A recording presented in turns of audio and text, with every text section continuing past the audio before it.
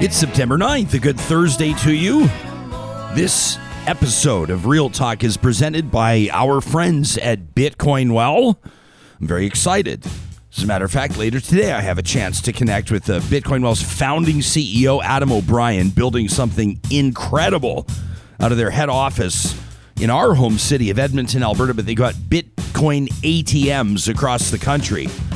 You're going, Bitcoin ATMs, what? What is that even about? I ran into a real talker by the name of Isabella yesterday, and she said, hey, I was talking to my girlfriend and she said, we don't know a lot about Bitcoin. She says, but we do know that when we're going to get into it, we're going to do it through Bitcoin Well because of Real Talk. I said, that's a smart move, Isabella. I trust him with my questions. You can trust him with yours. Figure out what's right for you on this new landscape. You can find him under the sponsors tab on our website, ryanjesperson.com.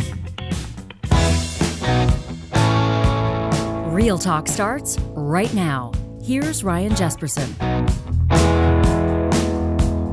Coming up in just a few minutes, we're going to check in with the managing editor of The Hill Times. Charelle Evelyn is going to join us. It's an independent newspaper you may subscribe based out of Ottawa, covering the ins and outs of Parliament Hill and the goings-on of federal politics. Of course, last night, the French language leaders debate. Tonight, it'll be the English language leaders debate. And, of course, we'll have plenty to talk about with Charelle when she makes her Real Talk debut coming up in just under 10 minutes' time, a little bit later on in the show. Looking forward to connecting with Bassem Youssef, producer Sarah Hoyles. This guy's a big deal when it comes to political satire. What a story. I mean, millions of Twitter followers and a hugely popular show of his own. Yeah, the show actually went off the air because of how much pressure it was experiencing.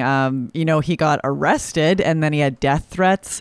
So but that hasn't stopped him. The show was kind of the first of its kind in the Middle East with regards to speaking truth to power. It was the first. Yeah, very much. And, with a tongue in cheek, of course. Yeah. I always find that comparisons, when someone will compare someone to someone else and say they are the Wayne Gretzky of whatever, people are calling this guy's the Jon Stewart of the Arab world. That's pretty high praise.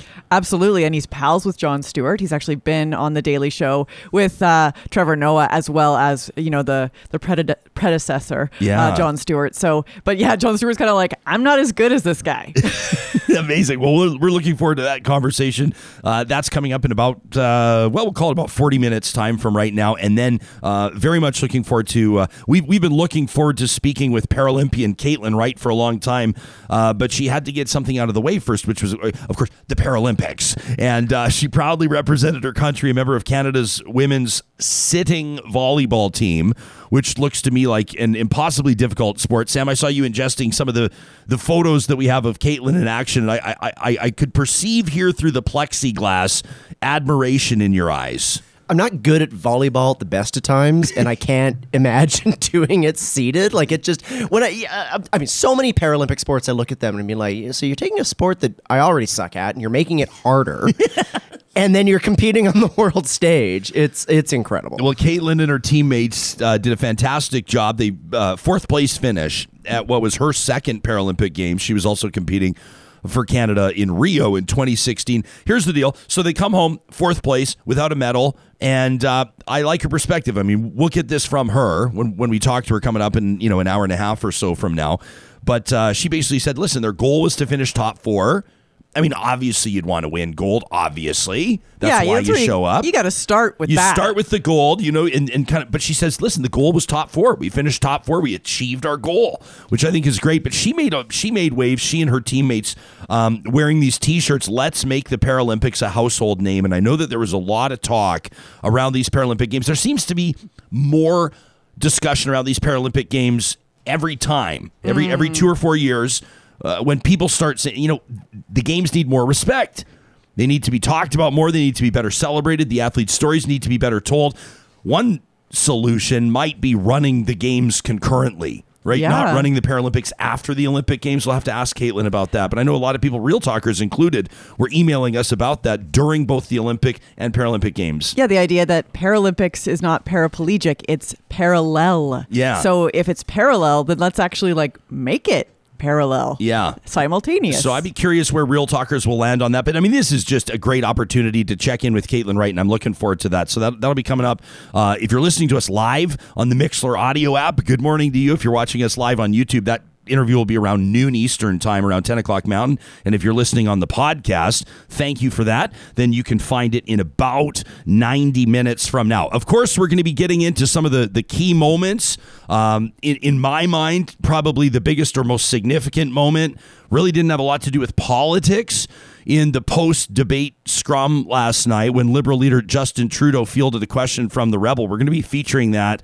It just seemed to be so perfect for a weekly feature that we bring you every Thursday. And so you'll hear that video and my thoughts on it coming up in just a moment. Right now, let us quickly remind you, this Saturday, if you happen to live in and around the Edmonton area, my wife, Carrie, and I, Carrie's at carrieskelton.com. She's a lifestylist. Well, she and I are proud to be working together. We're throwing a bit of a tailgate party, and we'd love for you to join us.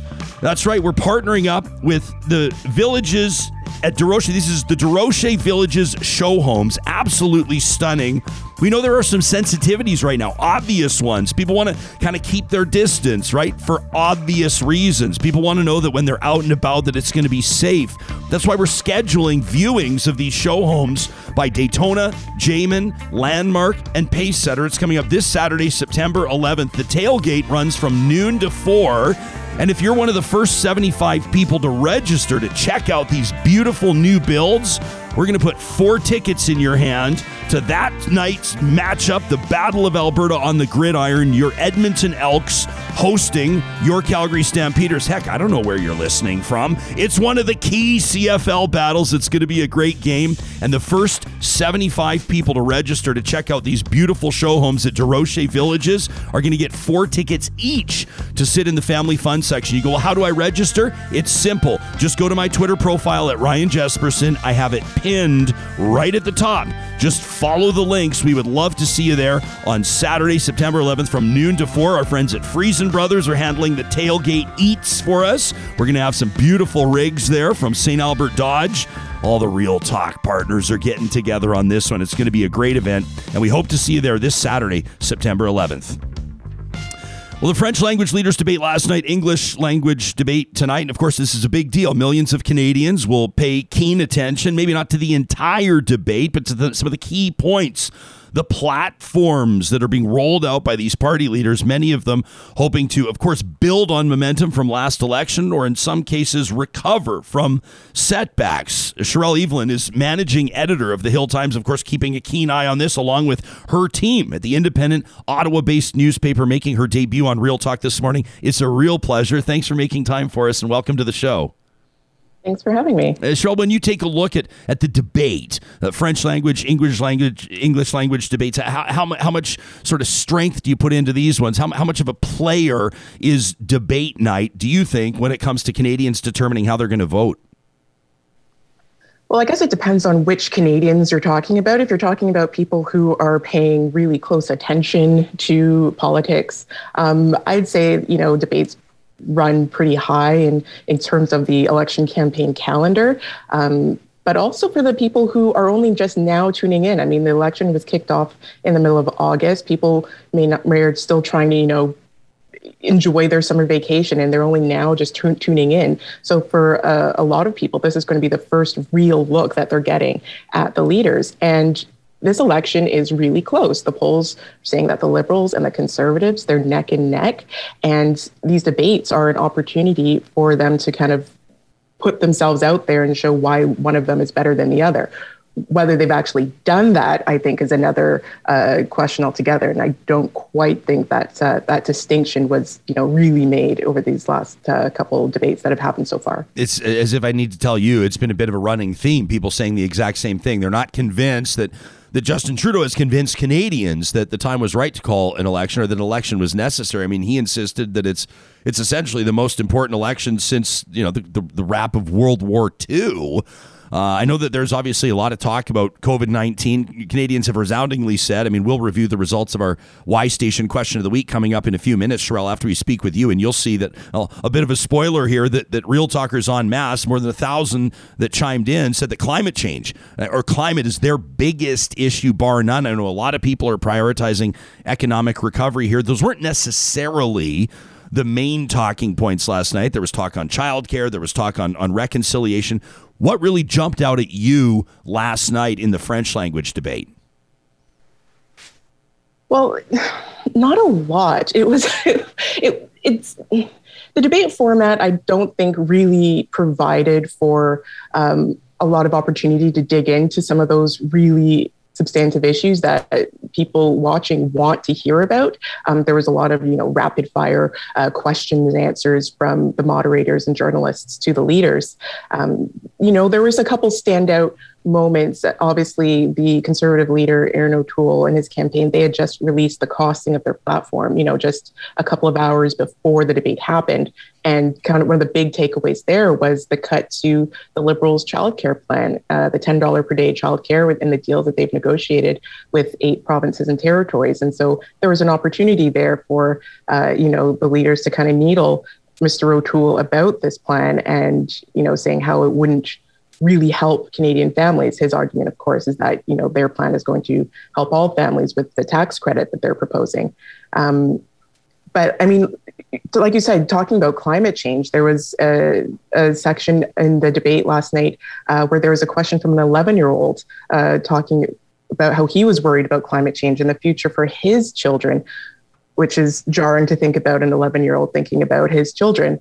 But, even that didn't really dig into some of the big issues that think that people would be worried about. They talked about, we're going to cap emissions and go back and forth, but there wasn't really I don't think a real deep discussion on issues like that. And of course, I think one of the biggest moments that people are also talking about today is just, the Prime Minister, Justin Trudeau, kind of blowing up a bit at Bloc Québécois leader Yves-François Blanchet about, who has a monopoly over, speaking for Quebecers. Yeah, the whole who speaks for Quebec thing is very interesting, and I've seen different takes on that. I'm really curious to pick your brain. I mean, you're talking to us from Eastern Canada. You maybe have more of a keen sense on how that can resonate. I've seen some pundits suggest that Trudeau standing up to the Bloc Québécois leader could actually really resonate with people that might potentially vote Conservative, people that might consider reallocating their vote there. I'm not sure whether or not that might work. Another Quebec storyline, of course, to follow would be Aaron O'Toole. I mean, essentially saying he'd like to blow up, if I can paraphrase, blow up the childcare agreement with Quebec, which may resonate elsewhere in Canada. Seems to me to be risky business in a province where, when Conservatives have seen success in elections, it's due in part to the fact that they've done all right in Quebec. Yeah, absolutely. And Quebec, for anybody who wants to form government, you need Quebec. And that's why you see a lot of essentially pandering to Quebec and kissing the ring of their Quebec Premier, François Legault, and saying, we are going to do this for Quebec and we respect Quebec as a nation, and Quebec has the right to do whatever Quebec wants to do. You hear that a lot during the French debates. You're probably going to hear that a little less tonight during the English debate. But yeah, absolutely. In Quebec, childcare has been essentially the model that the Liberals are basing some of their childcare proposals on. And so to say now to Quebec, well, you've been promised this money and you're going to get just the first year of it, then we're going to take it away and you won't be able to do anything with it like you planned. It's not going over very well so far. I haven't had a chance to listen to it, but I know that the Premier was up speaking just this morning about that Conservative plan. So far, the reviews aren't great, but he hasn't yet, turned around and endorsed any other party, so to speak. He's not saying, in that case, everybody should vote Liberal. Some of some of the themes I've seen around, people's perception of the Conservative campaign to this point is that Erin O'Toole's done a pretty decent job of running what appears to be more of a moderate campaign than I think some people expected. And I think most especially contrasted with his leadership campaign, right? Securing the support that he needed from the grassroots, most especially on the prairies, to become leader of the party in the first place. Would you concur? What's your take on the Conservative campaign and the themes and the tone of it to this point? Yeah, it's definitely a different tone than definitely the 2019 campaign under Andrew Scheer when he was leader. It's definitely more conciliatory, wanting to, grow that Conservative base, talking about bringing people in, lots of outreach to different demographics and backgrounds, lots of outreach to, unions and workers, and trying to bring them into the fold. I wouldn't say it's not an angry campaign, despite what some of the early messaging would have you believe. When you see Erin O'Toole out on the hustings, he's very, even keel and calm, but he is also very vague. So I think that's part of the reason why the Conservatives have been able to, reach out to so many groups, because what he says is that, we have a plan, and we have a plan to deal with this, and our plan is going to be a plan, and it's going to collaborate, and we're going to partner, and, come join us because we have a plan. When you ask for specifics on that plan and how exactly that plan is going to roll out, he says, don't worry about it. We have a plan. So, that can be, if you're not listening intently and closely, that could be very, heartening to say, oh, okay, this is a guy who has his steady hand in the wheel. And if we're looking for a change, he might be the place to go. When I introduced you and I said, there are parties that'll be looking to build on their momentum.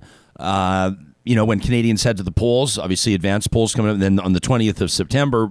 But of course, there's at least one party that's going to be looking to recover from a bit of a setback and make gains in a different context. Of course, I'm talking about the New Democrats under certainly a compelling and likable leader. Canadians en masse, when they're polled, it doesn't really seem to matter where they are in the country. People like Jagmeet Singh personally. He's a personable guy. He's an attractive guy. He's a well-spoken and intelligent and articulate guy. People may not across the country have appetite for the policy, but he's a likable leader. How would you characterize the campaign to this point? And can you see the NDP recovering from losing, almost half their seats last election? I think they're polling around the same place as they were at their height in the last campaign. The debates, if you're talking about debates having an impact, in 2019, the debate had an impact, and Jagmeet Singh got a chance to really show off and showcase himself and bring a few more people around to his side, and had a better showing than I think some people were expecting.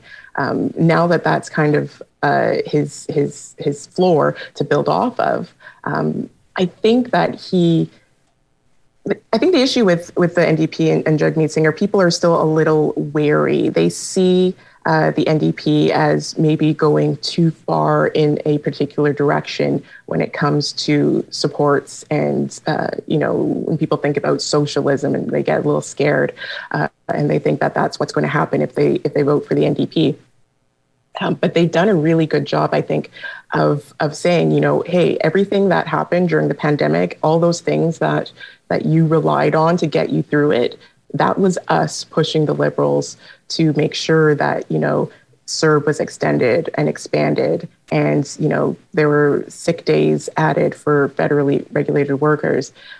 These are our ideas, and the Liberals have been kind of cribbing off of our homework, so to speak. And if you want more of that, you need to vote for us. And I don't know if it's going to fully resonate to the point that, we're going to see another orange wave, but I think he's definitely doing better than people expected when he was first even selected as leader of the party in 2017, I believe it was. Charelle Evelyn is our guest, managing editor of the Hill Times. I, yesterday had a great conversation with Grand Chief Arthur Noski of Treaty 8, and we were talking, from an Indigenous perspective about, Treaty 8, the sovereign nations released essentially a scathing letter to federal political candidates across the board. They addressed all of them, and the gist of it is, where's the meaningful policy? Where's meaningful platform details when it comes to reconciliation? And Grand Chief got into it with us. People can find that interview just from yesterday's show, from our September 8th show. We talked about how, through the month of June and into July, Canadians essentially, and Indigenous people in Canada were having like a difficult and painful national conversation about the history of residential schools, about the current state of boil water advisories and poverty and a lack of access to education and health care and reliable internet and 100 other things in First Nations communities across the country. And then you wouldn't necessarily know it. That there was this big groundswell where millions of people seem to care about it. And I don't know that political parties are reflecting that. I want to run a parallel storyline as well. I mean, we're in the midst of a fourth wave of a pandemic right now. I mean, Alberta's disaster right now, 18 deaths announced just yesterday, 1,200 new cases. I mean, we're right back into one. And I'm curious if you think things like a national conversation on reconciliation or 18 months of a pandemic will actually have a lasting or tangible or real impact on changing voters' priorities. Do you think that this election could look different than any other in those two contexts? I think it could, but I don't think that the political will is there necessarily. It's easier, I think, for politicians to campaign on things like, fiscal responsibility and, essentially sparring with other politicians, talking about healthcare transfers and things like that.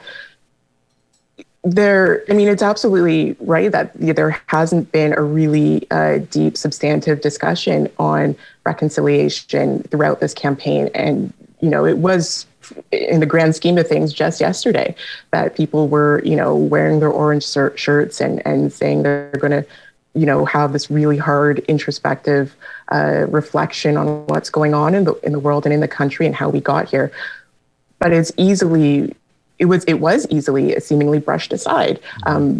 The discussion at the debate last night only really touched on the ending of boil water advisories, and every party has in their platform, more or less, some sort of acknowledgement of the fact that things need to be better and that there's going to be money for a monument in Ottawa for survivors and victims of residential schools and money to help recover bodies and remains and memories. But we haven't really seen anybody really talking about it on a national level. There have been some pockets of discussion at campaign stops along the way. I know Jagmeet Singh has been to several First Nations communities and met with chiefs and held events with them. The same thing can be said for thinking about, systemic racism. Everybody, last year was saying, oh, wow, what a terrible thing to finally, listen to what, people of color have been saying in this country for eons and decades about, anti-Black racism, systemic racism, anti-Indigenous racism. The Prime Minister got up on Parliament Hill and took a knee, the same as he did I believe it was Cowessess in Saskatchewan. Yeah. Where's the discussion there? It hasn't happened. Everybody was, marching and putting black squares on their social media accounts. And now, that's nowhere to be seen. These aren't issues that people think will resonate with voters or maybe don't poll as well. So the politicians just kind of put them to the side and say, okay, well, if you elect us, we'll get to it. I mean, some of them, the Conservatives didn't mention it at all, and talk about racism specifically in their platform. Even I believe it was there's polling just the other day. I think they said something about 12% of Canadians rank Indigenous issues as a top 3 issue right now, which is about half of what they did, a couple months ago. Yeah. So people are forgetting because people aren't talking about it to the same degree that they were. And I think attention is fleeting, right? And that's not I don't say that in a way to dismiss the very real issues, obviously.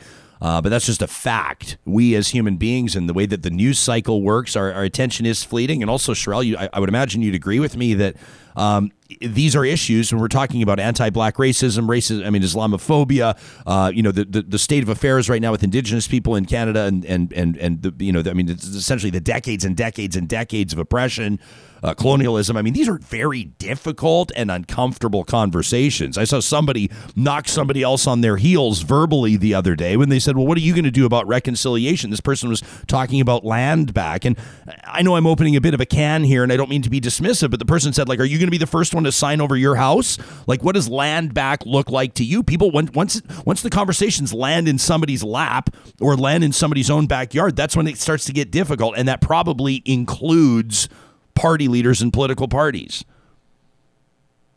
It absolutely does. And we see that in how various leaders approach certain issues like, renaming schools or taking down statues. And they say, well, we don't want to rewrite history and we can't erase the past and we just need to move forward.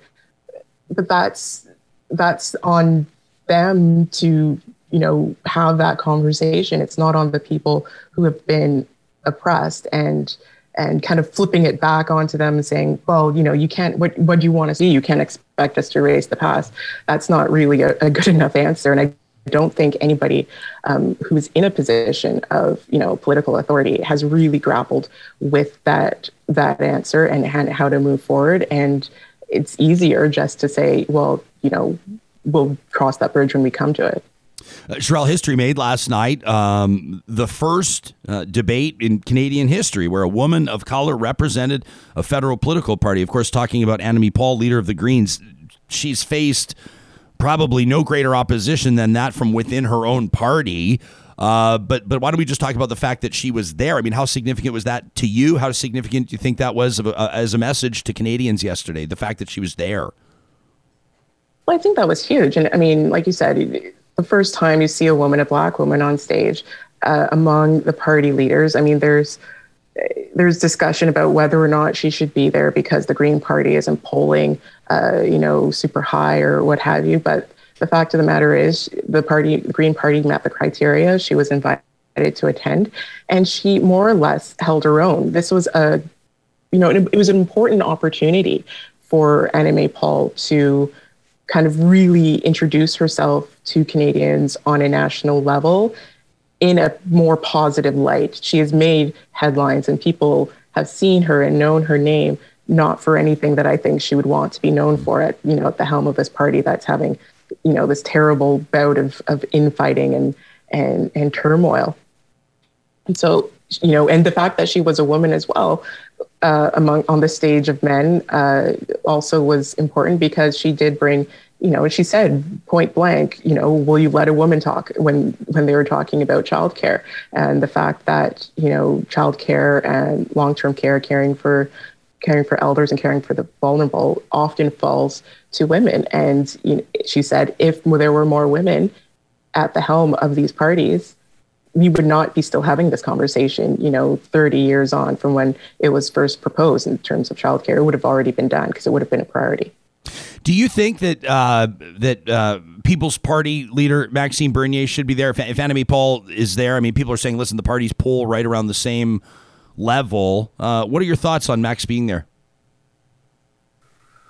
I'd say they're complicated. I would say, the debate commission, the Leaders Debate Commission has a set of criteria. Among those criteria, you have to have a member, and you had to have had an elected member of parliament. That was not the case. You had to have been polling above a certain level. I believe it's 4% just before the election was called, and that was not the case as well.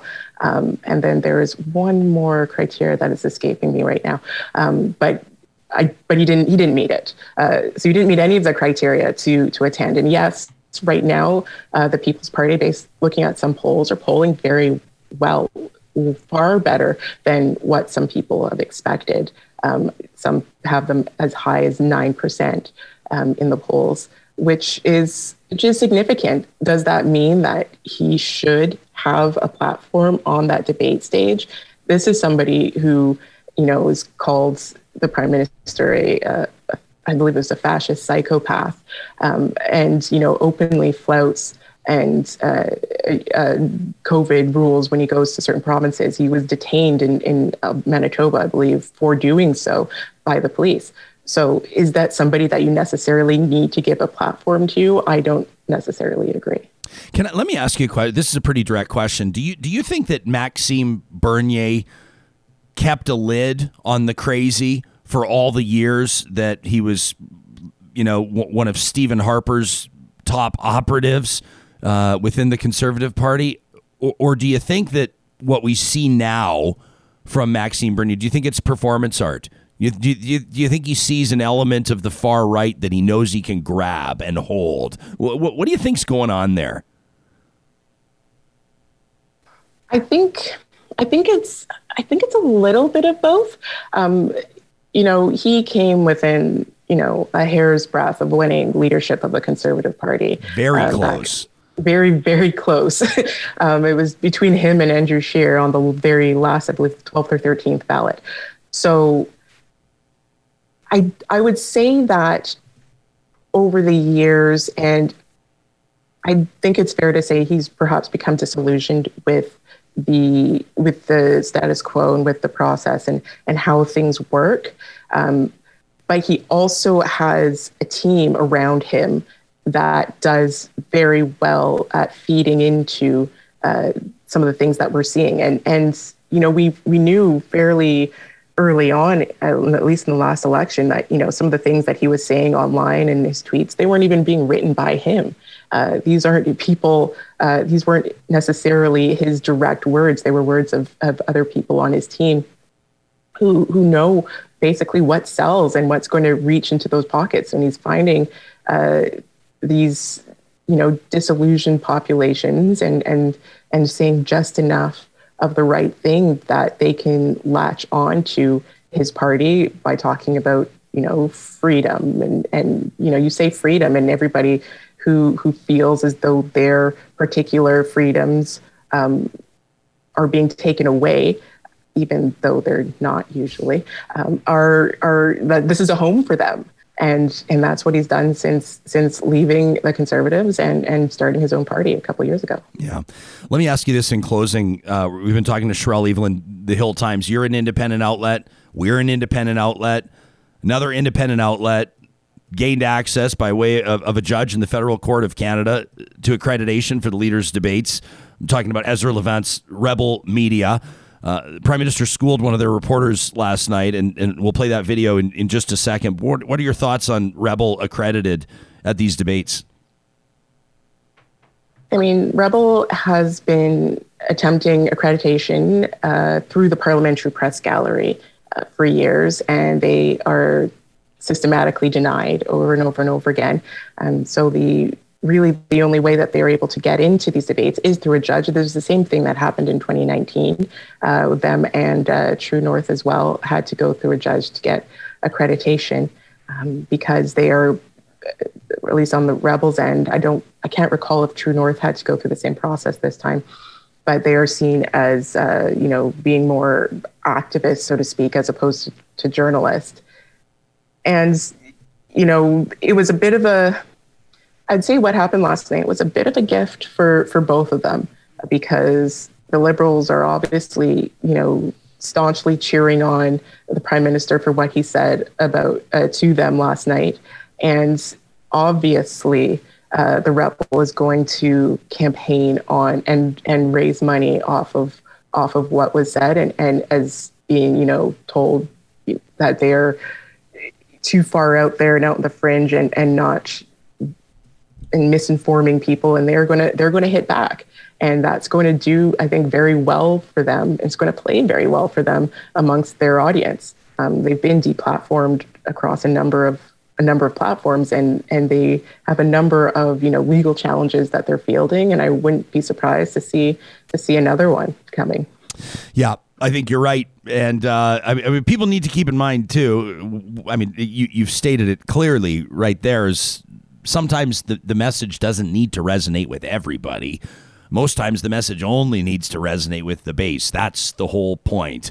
And if Ezra Levante is good at one thing. It's taken money from pensioners. And I think that that's going to be one of the results of last night. I think it is going to fuel that. I appreciate you taking that question, Charelle. It's really great to have you on the show. Keep up the amazing work. You and your team at hilltimes.com. People can follow your team on Twitter at The Hill Times. Charelle Evelyn, the managing editor there. Thanks for this. Thank you. You bet. As mentioned, it was almost an 11th hour type scenario with Rebel when a judge in the Federal Court of Canada ruled that the Leaders Debates Commission, so it wasn't the Liberals, it wasn't the government, it wasn't Justin Trudeau, but the Leaders Debates Commission incorrectly, said the judge, denied Rebel News Network accreditation to the French language and English language debate. That's coming up tonight, 9 o'clock Eastern, 7 o'clock Mountain Time, by the way. It was Elizabeth Hanahan, Justice Hanahan's decision hours before the debate last night meant that reporters were accredited to attend the debate. Rebel saying it was going to send up to 11 journalists to the event. You heard the voices of a few of them last night.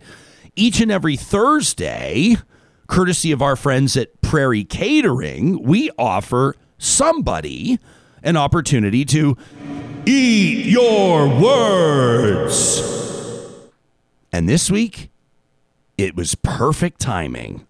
So last night after the French language leaders debate, Justin Trudeau takes a question from a Rebel reporter. And here's how it played out. Hello, thank you. Mr. Trudeau, the only reason that I'm allowed to ask you this question is because today the federal court ruled that the government doesn't have the right to determine who is or is not a journalist. This is the second election in a row that the court had to overturn your government. Do you still insist on being able to make that decision, and why? First of all, questions around accreditation were handled by the press gallery and the consortium of networks who have strong perspectives on quality journalism and the important information that is shared with Canadians. The reality is organizations like yours that continue to spread misinformation and disinformation on the science around vaccines, around how we're going to actually get through this pandemic and be there for each other and keep our kids safe, is part of why we're seeing such unfortunate anger and lack of understanding of basic science. And quite frankly, I won't call it a media organization, your group of individuals need to take accountability for some of the polarization that we're seeing in this country. And I think Canadians are cluing into the fact that there is a really important decision we take about the kind of country we want to see. And I salute all extraordinary, hardworking journalists that put science and facts at the heart of what they do and ask me tough questions every day, but make sure that they are educating and informing Canadians from a broad range of perspectives, which is the last thing that you guys do. Which is the last thing that you guys do.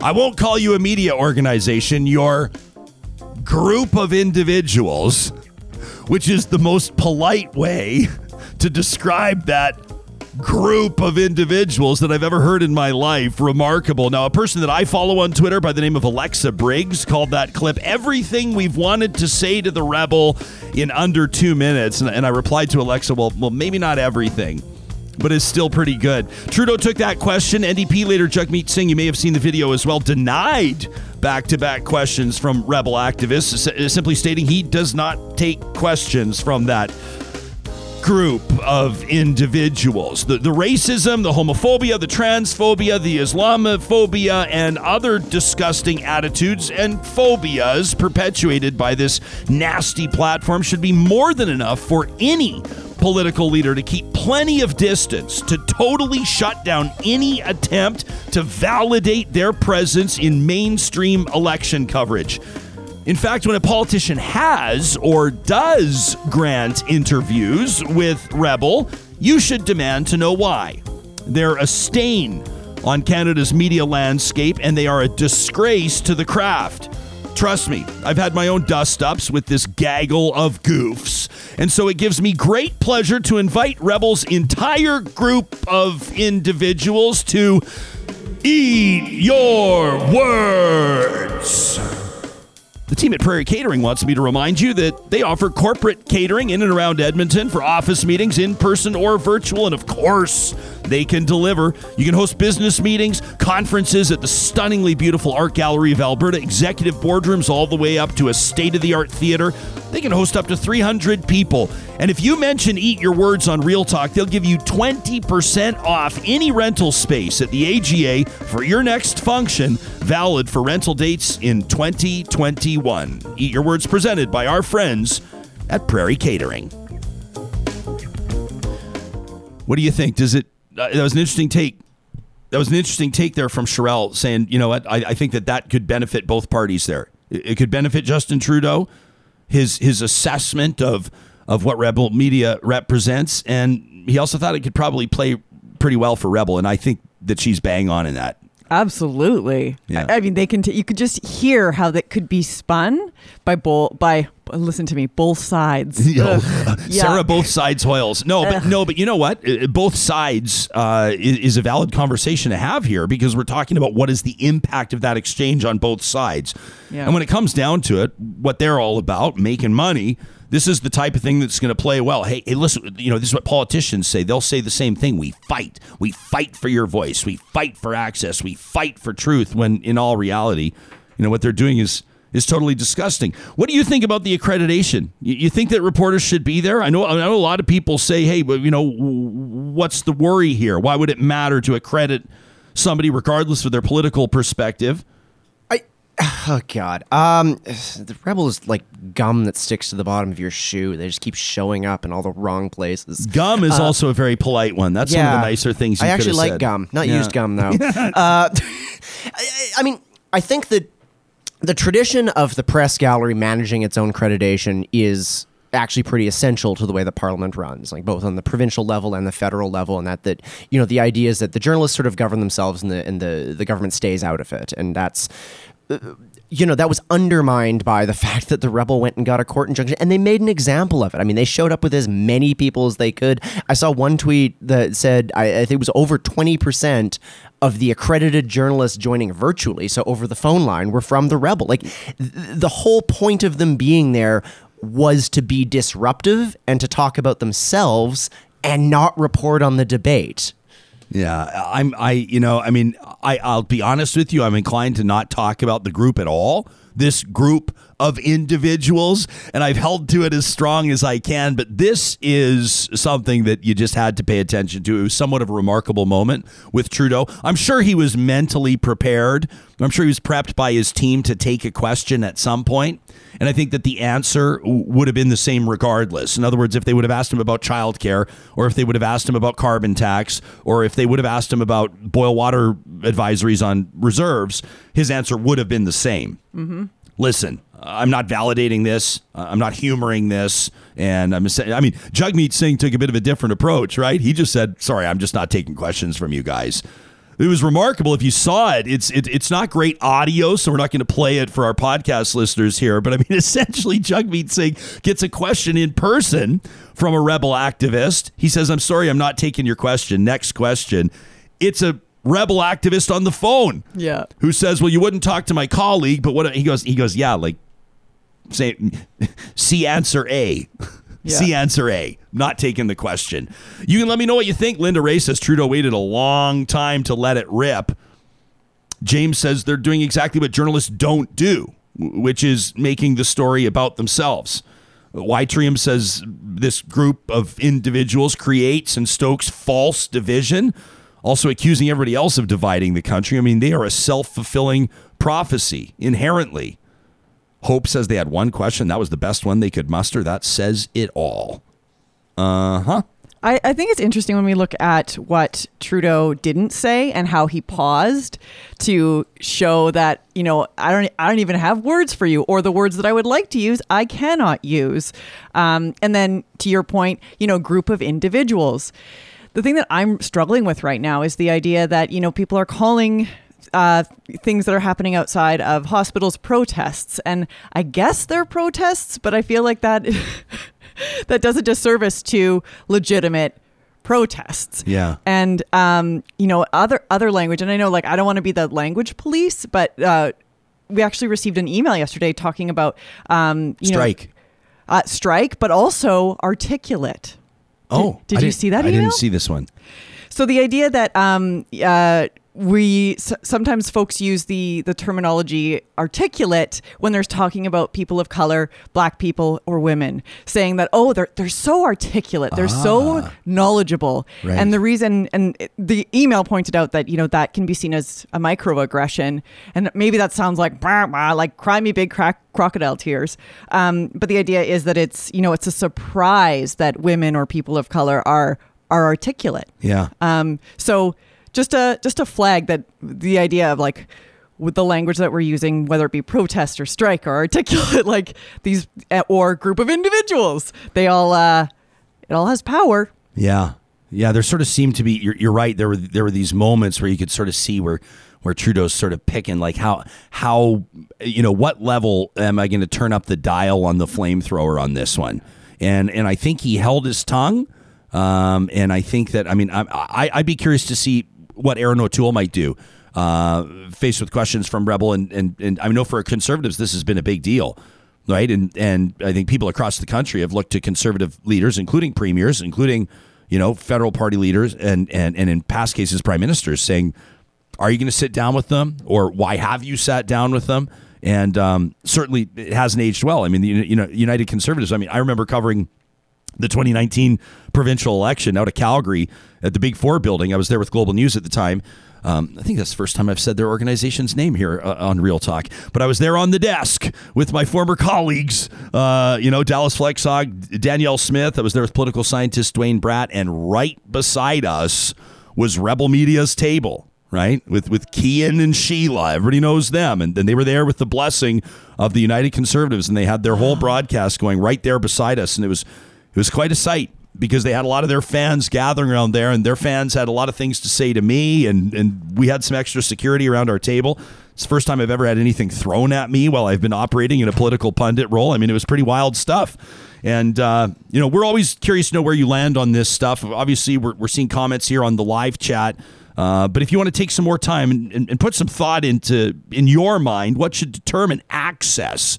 Things like accreditation. What, in your mind, defines or sets apart a credible organization? This is the type of thing where we know that can really get people thinking.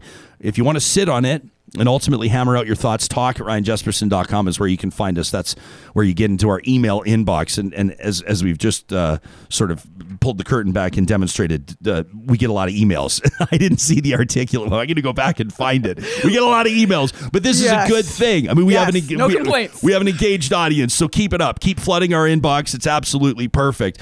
Before we get to the Jon Stewart of the Arab world, I'm really looking forward to this conversation. I want to remind you that you have a chance right now to fly nonstop if Edmonton is your home city, or if you'll travel to Edmonton's International Airport to get a great deal on travel right now. Edmonton to Phoenix, Mesa, beginning September 17th, you can fly nonstop. I know for a lot of snowbirds, that's going to be a game changer, right? You can park your money in the bank by parking your car at Jet Set. If you use the promo code REALTALK, you can park for $8 a day for any travel by the end of 2022. That's $8 a day for parking at the airport at Jet Set Parking for any travel by the end of 2022.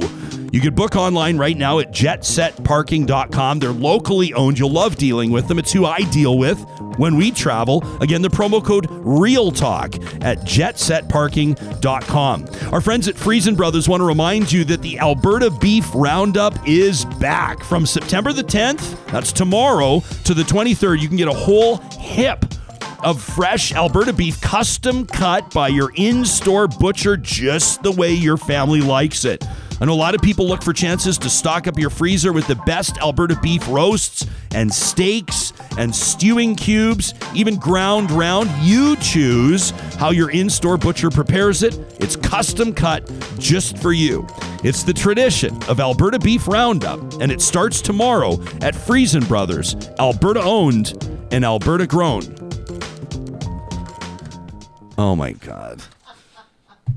Can you just hand me the paper? This will be funny for our friends that are watching this on YouTube. Sarah Hoyles does an amazing job prepping me for interviews coming up, and she just puts this in front of me. She puts this in front of me as a bit of a heads up for our next guest. For those of you that are tuning in on the podcast, it turns out that Bassem Youssef is vegan.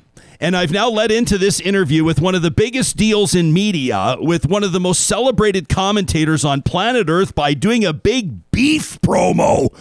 Absolutely no offense intended, my friend. I did not know, but may I please extend the warmest of welcomes to Real Talk. It's so good to have you here. Thank you so much for having me. Actually, when I introduce myself, I tell, hey, guys, I'm Arab and vegan, which makes me scary and annoying. Yeah, that's right. People always say, well, this is the oldest joke in the book, but how do you know someone's vegan? Well, don't worry, they'll tell you. Have you been vegan for a long time? Was that like a lifestyle decision, a health decision? It's obviously none of my business. 7 years. 7 years? 7 years. Yeah. I identify as vegan now. My brother has just begun the journey in their household, and he's really committed to it. But it's there, to state the obvious, some pretty big lifestyle changes. It is. I felt better. As a matter of fact, other than the comedy and other than writing a children's book, I actually started a website called planb.tv. It's the only bilingual website in the world that kind of guide people into the plant-based diet in order to reverse your chronic disease. I'm not one of those militant vegans. I mean, you can eat. I mean, if you're eating steak and happy, good for you. I'm happy for you. But if you have some medical problems and you want to try something different, maybe you can try something different. That's what I'm gonna say. Well, people obviously will recognize you for a number of reasons. Your show Alberta Meg, obviously a celebrated program. You know, Jon Stewart has shown great admiration for you, and you've appeared on his Emmy-winning show. I mean, a show that just absolutely dominated about 15 years of network television. Of course, Time Magazine naming you to its most influential list about 8 years ago under the Pioneers category. I mean, I wonder how many people know, though, if, one example here, talking about the medical impact of diet. You started off as a surgeon. What a remarkable journey you've been on. Yeah, I know. I was a heart surgeon, and now I do comedy. And because of that decision, many more patients are alive today. Yeah. So what happened? So you crack open somebody's chest one day and you just decide after 20 years of intense study and training that you've just had enough? How did you evolve into comedy? Well, we had the Arab Spring 10 years ago. And at that time, I was a regular heart surgeon doctor. I was about to go to a fellowship that I was accepted in Cleveland. And then the Arab Spring broke out. And I've been following Jon Stewart for a long time. So I was inspired by him when the revolution happened because, the state media news was spreading all kind of lies and fake news. And I know that you guys are getting to understand or know the term fake news now, but we had them for 7,000 years. We're a very ancient civilization. So I started to do these like YouTube videos, making fun of the state-run media. And I didn't know it would go anywhere. I was just doing it. And then it just exploded. And then suddenly I'm having like TV offers to take the show on television.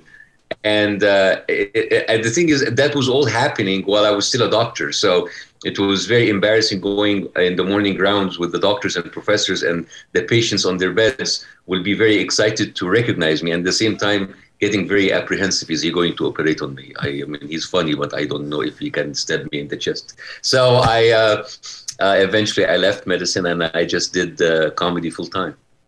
Comedy, but in a way, no joke. I mean, in the sense that you had, I mean, people were to call your critics litigious would not do justice to the, what can I say, dozens of lawsuits that you faced. I mean, an arrest warrant issued. I mean, you faced a ton of blowback that most people in comedy, I mean, aside from maybe I think of like Michael Richards stepping in one or Gilbert Gottfried joking about the tsunami or something like that, most comedians aren't facing what you faced for, I mean, essentially for years. Yeah, I was actually arrested and interrogated for 6 hours by the general prosecutor, and it was the funniest interview ever. No, sorry, not interview, the interrogation ever, because they were trying to understand my jokes, and they asked me to explain each one. So they were reading transcripts of my episodes, and I had to explain them why is that funny, and at the same time not illegal. And it was one of the funniest things because it's the most ridiculous thing to try to interrogate a comedian. And then after that, I had each government that came in those years kind of had a beef with me, and eventually my show was canceled a couple of times, and I had to escape, and I left Egypt, and I came to America. And here you are. I should mention, by the way, that you're going to be at the comic strip performing 3 shows over the weekend in Edmonton, Friday, Saturday, and Sunday. That's tomorrow and through the weekend. And people can get tickets online at thecomicstrip.ca. How did that change your perspective, or how did that change your comedy? When, I mean, being interrogated, having warrants issued, having people, try to sue you into silence. Did it kind of deepen this resolve? I mean, right now, obviously, you got a smile on your face. Everybody gets the idea that it's just water off a duck's back, but I would imagine it wasn't all easy. It wasn't easy, but at the end of the day, that's free material that you can work. I mean, in my stand-up comedy, I actually talk about the interrogation. And I think it's one of the funniest parts of the show, because I describe exactly what happened. I mean, like going in and what happened, and even some of the police officers were trying to get selfies with me because it was a very popular show. And I have been since I left Egypt. What I tried to do in the past 2-3 years was kind of reinvent myself. So I'm doing now stand-up comedy in English, which is my second language, because I did, of course, the show in Arabic. And it wasn't easy to transition. I need to be relatable to the people who come to my show. I don't just do the comedy for the Egyptians or the Arabs who come to the show. So the best show is like when the audience is like split between Arabs and Canadians, or Arabs and Americans. And it's quite relatable. I talk about my experience in Egypt as a doctor turned comedian, having all of that hardship. And then I talk about coming to America in the most ridiculous and unpredictable political times in the last 4 or 5 years. So it's a more of a personal journey. It's not like one of those like stand-up comedies where you just like say jokes. It's a story. Think of it as a 2-act story. First act in Egypt and the second act here in America. And I have enjoyed touring with it, and I'm very happy that that pandemic is lifting slowly, the restrictions, and I get to Canada, and hopefully Edmonton will not be the last stop. Hopefully I will go to Toronto, Montreal, and Vancouver, and Ottawa, and whatever you have out there. Yeah, that's right. You did pretty well, actually. Comedians do such an amazing job. I always talked, one of the things I think it was obvious, but, we're 2 days away from the 20th anniversary. It's hard to believe, 20 years ago, September 11th. And you look at who was back. I had nothing to do with it. I had nothing to do with it. Believe it or not. I might have an Arabic name, but I was asleep in the Cairo at that time. I mean, I guess there goes this entire page of questions, but I digress.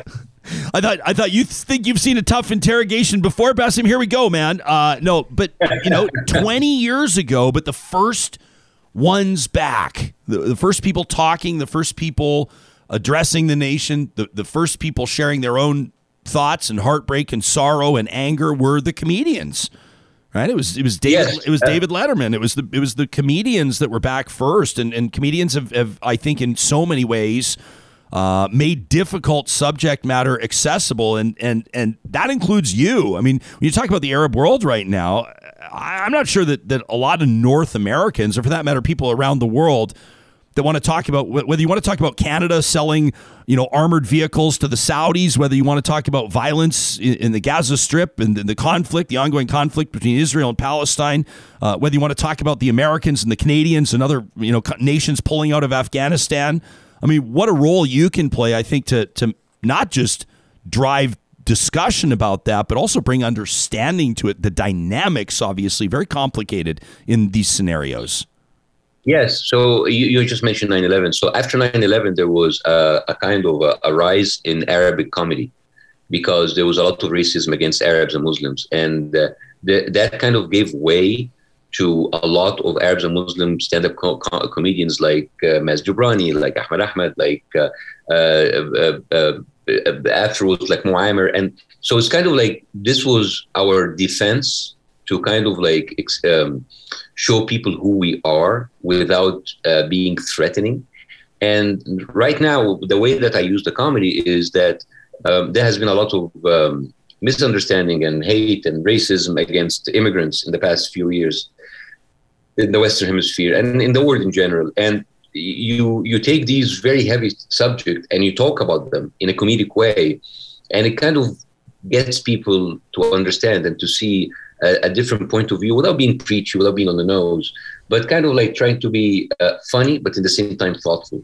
And that's why my show it kind of touches on that, but in a way that is accessible, not like, all right, sit down, I'm going to tell you what's going on. As you mentioned, you moved to the United States at I'm trying to, do I say one of the more turbulent times in that nation's history? I mean, the nation has seen great turbulence. Yeah. Obviously, most nations have.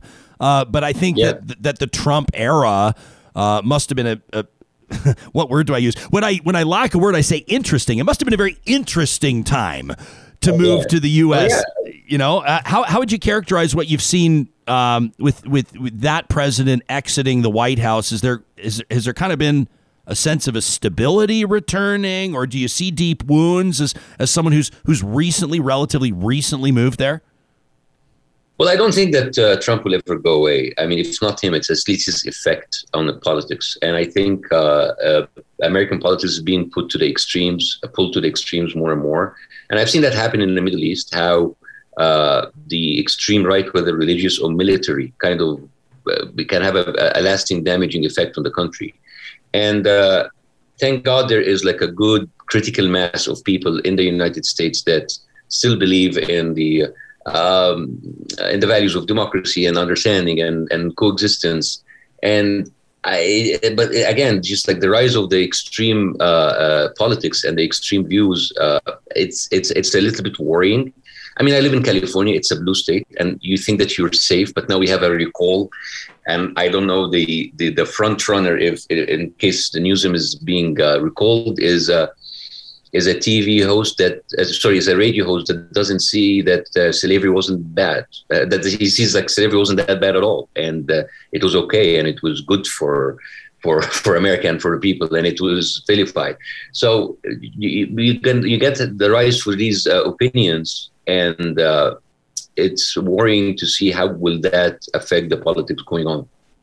You've got your book, Revolution for Dummies, out 2017, laughing through the Arab Spring, and I'd love to hear about this digital series that you're hosting, the Democracy Handbook, a digital series for Fusion Network. That was like 5 years ago. That was when I moved. That was like one and done. So one and done. Did you figure it out? You solved it for everybody? That was it? Your work was done? Yeah, I did it. I just put it there. The manifesto is there. I don't know like why are people just like trying to look for think tanks and pay that much money. I just put it there. But I moved on. I did another book. I wrote another book. It's called The Magical Reality of Nadia. It's actually a children's book that I wrote for my daughter. And we are in talks now with different platforms to turn it into an animation series. And it is for children, but at the same time, we talk about the stuff that we talk about as adults, but we put it in a way that is magical and funny and children's friendly. And I enjoyed writing that book. And Nadia, my daughter, surprisingly liked the book, which is very hard to impress her. That's a solid endorsement. I mean, if you're able to achieve that endorsement, that's no joke. She even agreed to having her picture taken with the book. Wow. I have to pay royalty for her now. Sounds like a smart girl. How old is your daughter? She's growing up in the U.S. now, obviously. Has that been a transition that she's been happy about? Yeah, she's 9. Nadia, she's my oldest, and my youngest is Adam. He's been born here, so he's my anchor baby, so I'm not going anywhere. And they're growing up in the United States and California, and that's our life now. So how do you, I mean, I would imagine that a culture that you grew up in and that you understand to such a degree that your commentary has been so celebrated.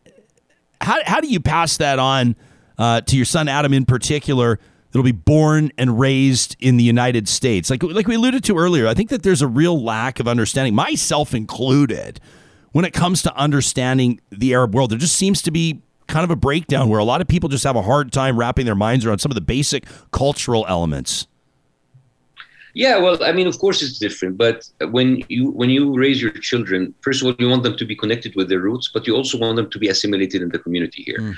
I have to say that many immigrants, especially Arab immigrants, many of them, they always live in limbo. They don't consider themselves 100% American, and then they have the nostalgia to go back. And when they go back, they can't adapt anymore because they have lived so much in the West. So you find people that have been here for 20, 30 years, and they don't feel fully American, and they can't feel fully Arabs. So I think I took the decision that, like, you know, we're in the United States now. This is our country. This is where we're going to live. This is where we're going to contribute to society.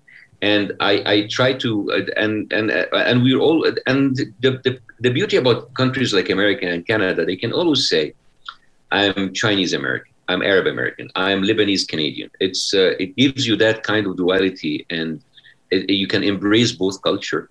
And it is important for the kids to understand that they are the product of two culture, which means that when I raising them, it's going to be different than how I was raised. And I need to understand as a parent that they do not have to go through what I have gone through in Egypt, or I don't have to deal with them the same way that my parents dealt with me back in Egypt, because it's a different country, it's a different place. I have to adapt to that. So it's been a learning experience for me too. So it's a work in progress. Acknowledging that you're now living in the States, but obviously I'm sure you're still, you know, intimately familiar with, you know, with Egypt and the entire region there with regards to the media landscape, with regards to what, you know, I might just lazily describe as freedom of speech or freedom of expression, whether you're a comedian or a political pundit or an author or otherwise. Do you see an evolution? I mean, is change happening, or might people still be surprised at some of the suppression that occurs? You mean back in the Middle East? Yeah. Well, here's what I think. I mean, a lot of people look at what happened in the Arab world, the Arab Spring, and they look at it with frustration, thinking that it failed. I don't think it failed. Yes, politically, the people. I mean, politically, yes, it failed. It didn't reach power. It didn't. People who took to the streets maybe ended up defeated politically. But there was something else happening at the same time. I believe that a revolution is not just like a political movement. It starts by questioning. And I think what we had lacking in the Arab world for a very long time is questioning everything, questioning things that are taboo about religion and politics and society. And now we have conversations between people that was never been possible if the revolution happened. So yes, maybe politically it's not like a utopia. It's not like a good functioning democracy. A lot of dictatorships are still thriving in the Middle East. But the conversations between people, especially young people, has evolved a lot in the past 10 years. And, you know, it has to start somewhere. It is a revolution of the mind. It's a revolution of the way you think. And it's the revolution of the way that you don't accept things that are just being handed to you and you need to question everything. So that is the big change. What's an international story that, I mean, when it comes to writing material, when it comes to what's capturing your attention or what's getting the gears moving between your two ears, what's a story that you're keeping an eye on that you think you can glean some pretty good material from? Oh, always American intervention in the world. I think it's the gift that keeps on giving, you know. I mean, and it is funny that how they interfere and they can topple all kinds of governments, but they completely fail to do it to themselves. The January 6th was like a fiasco. I feel bad for the Americans. I mean, it was very frustrating to watch the pundits say like, oh my God, look at that. I mean, the crack at the Capitol, it looks like a coup in the Middle East. And I said, guys, listen, when we have a coup in the Middle East, it works. So maybe you do need immigrants to help you understand how to carry on a successful coup.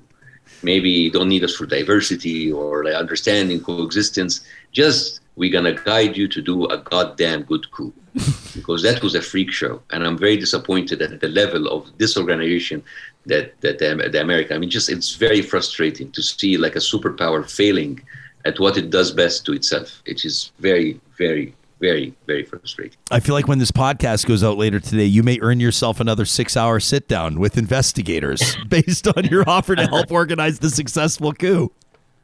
Or maybe I will have a call from QAnon. It's like, all right, how do you do a coup? Yes. I will be a QAnon coup expert. Yeah. What might be your rates for organizing a successful coup? Moderately successful, the sit down. Do you lead it? Do you simply advise? You could have different levels of sort of support. I can definitely work on totally different levels of the organization, kind of like, tell them to understand the idea and how to organize.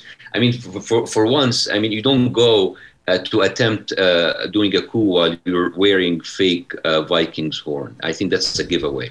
I mean, that's exposed. You cannot just like have a bunch of diabetics with Trump shirts walking, strolling. That's an obstacle. And at the end of the day, you're just ending up with a bunch of Karens shouting 1776. That's again, very, very, very frustrated at the organization and the level of commitment that now. Amazing. I'm not amused. I'm like, I will give you this. This is the first time I've laughed about January 6th. I'll give you that much. So congratulations there. But I know. Yeah, well, hey, how do you answer that question to people?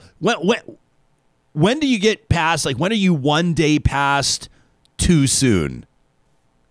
Like, we're not even at the 1 year mark yet. Are you up there telling jokes about January 6th already? I mean, you're telling them here. Yeah. Oh, yeah, absolutely. Yeah. I mean, the thing is, like, sometimes I say a joke about, like, the pyramids, and I don't want to, like, burn the jokes. People have to come to my show. Yeah. And then I say it, and people say, oh, it's like, what, too soon? Do I have to wait for another 7,000 years to tell this joke? Come on, guys. So it's too soon will always be too soon, and we are there to make it not soon enough. I love it. Bassem Youssef has appeared as senior Middle East correspondent on The Daily Show. He's hosted the International Emmy Awards Gala, the star of an internationally renowned documentary, Tickling Giants, that tells the story of his show. Alberta Mag translates to the show, of course, and you can find him. You can hear his work on stage live starting tomorrow. That's Friday, September 10th, and through this weekend at the Comic Strip at West Edmonton Mall, and you can learn more at thecomicstrip.ca. That's where you can buy your tickets. Have you ever been to West Edmonton Mall before, by the way? Do you have any idea what you're getting into here? I have never been to Edmonton. Oh, no. Buddy. I haven't been to Edmonton. Yeah, like I'm so excited. You're familiar with West Edmonton Mall. Like the footprint of this mall is like the footprint of a small city, right? You will at some point get lost in the mall. I hear it has a lot of history. Yes. And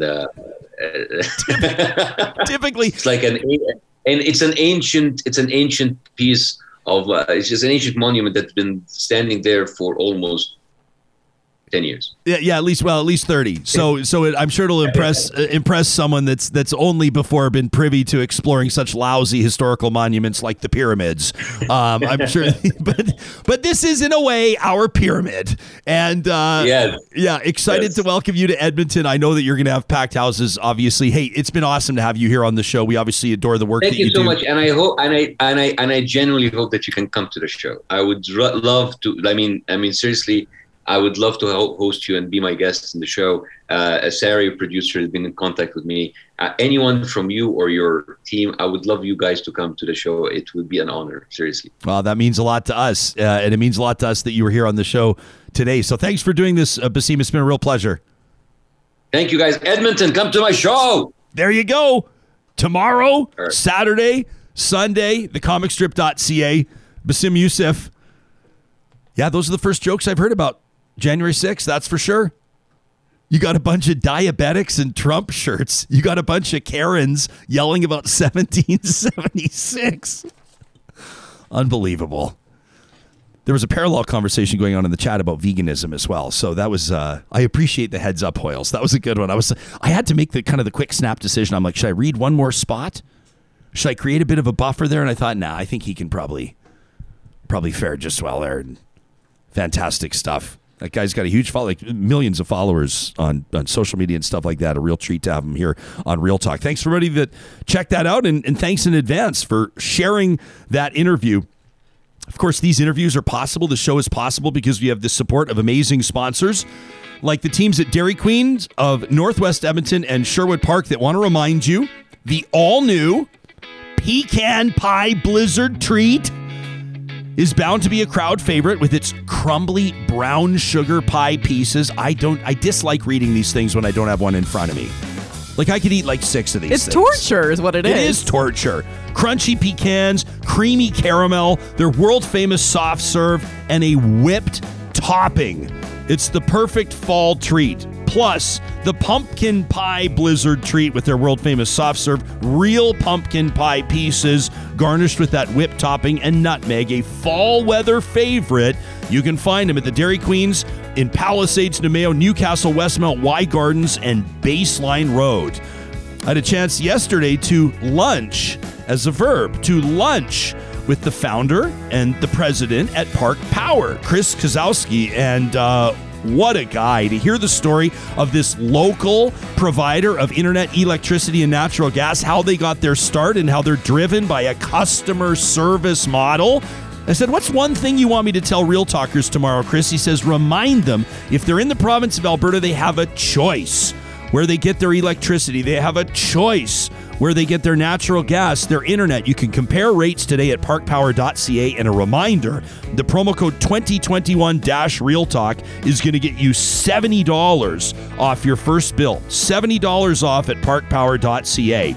A shout out to the team at Local Waste as well. This is a group that, of course, has been providing bins. It's garbage and recycling management, essentially, is what they figure out for businesses, but also for residential scenarios. Maybe you're doing a renovation. Maybe you're cleaning out. Maybe it's an estate type scenario. If you need a bin, you can reserve one today at localwaste.ca. You make sure you let them know you heard about them on Real Talk. And of course, Real Talkers, I don't think I have to remind you, tomorrow, Local Waste presents Trash Talk. It's your emails. You getting whatever you need to get off your chest by way of a shout out to talk at ryanjesperson.com. Make sure you label it Trash Talk. Of course, that's presented every week by the team at Local Waste.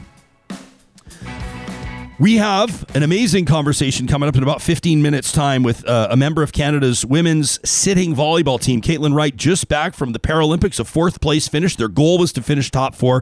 I can't wait to connect with her on that. But before, we wanted to dive into our most recent question of the week. We left this one open for 2 weeks on purpose. We wanted to get a clear sense of where Real Talkers were at when it comes to the federal election.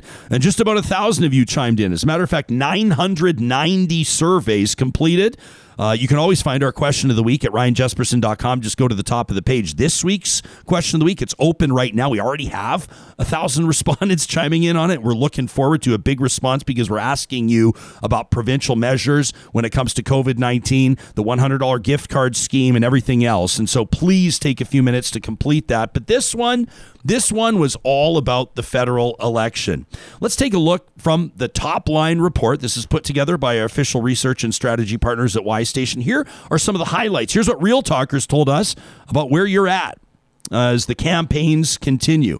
Your prediction en masse for this election is a Liberal minority. Another highlight here, Real Talkers told us 39% of you that calling an election now was just political opportunism. But that's not necessarily a bad thing. I mean, 39% of you said, yeah, it's opportunism, but it's a normal move by a minority government. More on that when we get into some of your comments. Here's another high-level observation, and this was one I was most interested to see. The biggest election issues for Real Talkers. You didn't have to pick just one. 65% of you told us that climate change was a huge issue for you. 65%. Next on the list at 58%, COVID-19 response. And just over half of you, 51% of those polled, told us that the economy and affordability is a big issue when it comes to how you're going to choose how you vote. 36% of you told us that you first consider the individual MP when you're deciding where you'll cast your vote. And then 27 of you, just over a quarter of you, told us you then consider the party and the quality of the potential prime minister. I'm not going to ask my colleagues here in studio how they're going to vote. I think it's an inappropriate question. We don't want to muddy or murky the waters, but I am going to ask you, where would you fall on that side? I mean, the debate, are you a party first person? Are you a leader first person? Or are you a local candidate first type person? How do you determine? It's changed for me. The last riding that I lived in, I was always, I felt like I didn't have to choose between the two. And now I'm in a new riding and I feel like I need to do party first. Party first, then candidate. How about you, Sam? Yeah, I'm torn on this one. Again, it's like, I mean, the way our system works is it's supposed to be candidate first. It's supposed to be representative democracy in your local riding. And interestingly enough, I'm swinging a little to the other side of that fence. Like, I used to be really party and leader first. And, you know, there's a couple of candidates that are like actually like well-known community members in my riding right now, and I have, you know, some real personal belief in them. So it's kind of seesawed back and forth a little bit, and I think that it's also, you know, being here in Edmonton and being here in Alberta and you know, sort of being this giant blue island in the middle of Canada, it's a little bit empowering to try and sort of break with the stride and look at an individual and say, you know, I want that person representing me in Parliament. I want, you know, that voice to be the one that stands out from the crowd. Yeah. I'm going to go on the record. I'm going party first. But I think, Hoyle's kind of like you. That has changed for me. In past instances, I voted for individual first. Sometimes I feel compelled to vote party first. And I think that there are a bunch of dynamics at play. I mean, ultimately, that's a personal decision, you know, and people can swing back and forth. I mean, I voted for different parties in federal elections. I voted for, you know, me too. You know, and I would have even said that as a young man growing up. I would have said I voted for tons of different parties. I voted for the Progressive Conservatives, the Reform Party, the Canadian Alliance, the Conservative Party of Canada. I voted for a whole bunch of different parties. That's not what I'm talking about now. I'm talking about I'm the type of person. Are you? What's that? What do you mean? Well, you Speak don't want, freely. No, I'm just like, you don't want to. Oh, you're just creating the mystique. Yeah, like you don't want to say that you're one way or the other. I'm just saying my vote's up for grabs. That's my right. vote's up for grabs, and I'm not guaranteed to vote the same way now that I did in 2019. And 2019 was not a guarantee that I would vote the same way that I did in 2015. And I think it's good. I think that, you know, Sam, you talk about this big blue island, and you take a look at how the Conservatives fared on the prairies. I mean, they dominated. Last federal election, they ran up the score. I mean, that's when people talk about, it's typically an American phrase, but people talk about the popular vote. And the Conservatives won the popular vote, so to speak, because they dominated Alberta, Saskatchewan, Manitoba, and then narrowly lost some ridings elsewhere as well. But I like to believe that a candidate has to campaign and compete for your vote and not take it for granted. I saw a comment on our live chat earlier today. I apologize. I won't be able to cite who it was that said it. But someone essentially said that it's not a good scenario. It's not a good situation when political parties can essentially write off entire provinces knowing that they're going to win there. And so they'll send their candidates elsewhere. One thing that I've just observed in the last couple of weeks too is the way the campaigning is going locally, and I'll say that because like in the riding that I'm in, we have a Conservative incumbent. Haven't heard from him whatsoever. I've been door knocked once by the NDP, by the candidate herself, and twice by the Liberal campaign. Interesting. Yeah. Okay. Is that the type of thing that resonates? I mean, would the fact, let's say you've made up your mind hypothetically, let's take Conservatives, Liberal, NDP out of it. Let's just say hypothetically you've made up your mind, or at least you think you have, on how you're going to vote, but that candidate or a representative from that candidate, someone from the campaign, does not show up at your door. Your door does not get knocked on, or at least you don't think it did. You've checked your cameras. You haven't seen literature in the mailbox. You're pretty sure they didn't even show up at your house. Would you punish them by changing your vote? I might. You know, I like to see them put the effort in. Absolutely. I like to see them actually go and try and get the votes and connect. I mean, the job of an MP is to be the local representative in Ottawa. So come represent the local. This is why in Edmonton Mill Woods, people are all up in arms about Tim Uppel. But he doesn't even live there. He lives in Ottawa. Well, yeah, I mean, he's not the only one either. But yeah, that'll be an interesting race there with former city councillor Ben Henderson running against him. Of course, Amarjeet Sohi did before. Now he's running to be mayor of Edmonton. A lot going on here. It's tough to keep an eye on. Would you potentially punish a candidate or a party by withdrawing your intended support if they didn't knock on your door? Is that important to you, Sarah? No. Not at all? No, they're huge. Like the ridings. The ridings are ginormous. Yeah. Like I when I'm driving around the city or biking or whatever, you see, oh, this is still that same riding. Like when I'm across the river. Yeah. Yeah. I don't know if I would. I think I don't love when a candidate doesn't show. I get all kinds of conspiracy theories. Sometimes I'm like, they're not showing up because they know it's my house. See, I get annoyed when I get all these kinds of conspiracy theories in my mind. I get annoyed when people show up at my house. I'm like, leave me alone. Yeah, fair enough. That's also a fair point. Yeah, I'm not sure everybody loves having their door knocked on. Right? It's part of the democratic process. It's part of the election, but I don't know. They always seem to knock too when I'm wearing a towel, and nobody needs to see that. So, Real Talkers told us you figured that the outcome of the election will be a Liberal minority. That was 65% that said that. And the team at Y Station split this up for us, which is really cool because, as mentioned, we wanted to run this for 2 weeks because a lot of things happen on a campaign. And we wanted to see how opinions might change or might evolve. So 65% of Real Talkers are predicting a Liberal minority again. We'll call that 2/3. But this is interesting. In week 1 that we ran the question, the first week we ran the question, that number was 63%. In week 2, the number jumped to 71%. More people in week 2 thought it would be a Liberal minority. You know why? Because in week 1, 23% of people, 1 in 4, thought it would be a Liberal majority. And in week 2, that 23% dropped to 9%. It dropped to 9%. In other words, over the course of our question of the week, those 2 weeks that this question was open for you to chime in on, fewer and fewer and fewer people believed that the Liberals would be able to achieve that majority government that, of course, they desperately want. Now, it came to the Conservatives. 9% of Real Talkers believe it'll be a Conservative minority government. That number jumped significantly in the second week of the question. 8%, I know these are a lot of numbers, but 8% of you in week 1 thought that would be the case. 14% in week 2.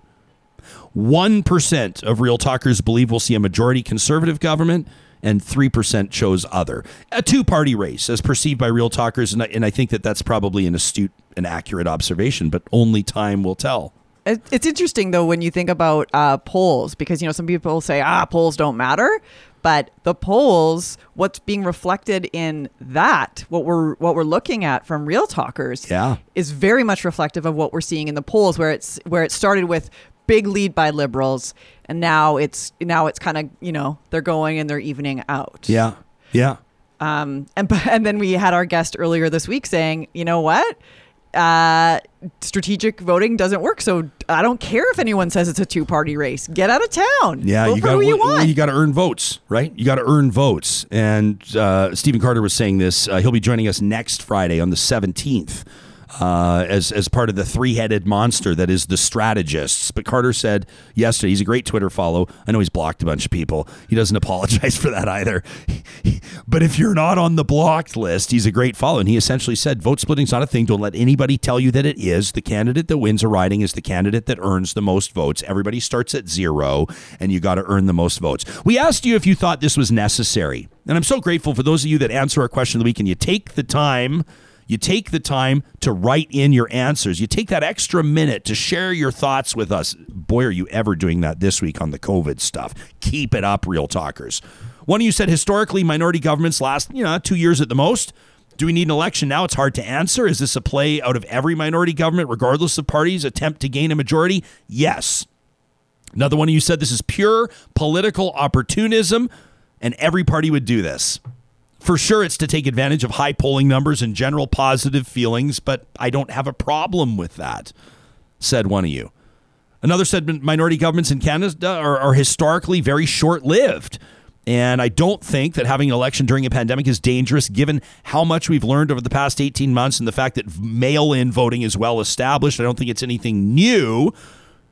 And with regards to the cost of an election, says this Real Talker, democracy is not something to pinch pennies on. Another says, I get that we've been through hell, and I get that, we need to vote on how things went, but I think it could have waited until spring. A fourth wave was predicted. Kids aren't vaccinated, and I fear that this election could further fuel this wave. We asked, would this perceived as a so-called early election, or maybe I could even say I shouldn't do this. I shouldn't change the wording of the question and then provide answers. That's a little bit of that's poor form. But if we were to say an early election, that could also be perceived as an unnecessary election, right? Would that influence your vote? In other words, would Real Talkers punish the Liberals? Another says, I'm not happy with an early election call, but I'm waiting to see how campaigns roll out and who screws up the least. Another says, it has made my choice clearer on one front and harder on other fronts. There's no clear issue this election. Just a bunch of posturing. Just a bunch of blah, blah, blah. The party I normally vote for doesn't impress me. They don't have a strong candidate in my riding. Even though I won't, says this Real Talker, I do sometimes consider not voting. Another says, while I'm generally a Liberal supporter, I am truly annoyed that this election has been called. For one thing, taxpayers cannot afford to pay for an election at this time. There are more pressing items to spend tax money on, including COVID, healthcare, and schools. The top issues. We told you climate change was number one at 65%. 65% you included that among your priority issues this election. Here are some of the other top ones. Public health, COVID response in particular, 58%. That's pretty high. The economy, 51%. That's lower than I thought, especially when we included the economy and affordability. That includes, obviously, things like housing, other barriers, the sort of idea that you got to pay to play when it comes to society. And we attack that from a whole bunch of different angles when we go through the regular editorial process of this show. 42% of you, it was just outside of our top three, 42% of you included Indigenous affairs and reconciliation as a top priority this election.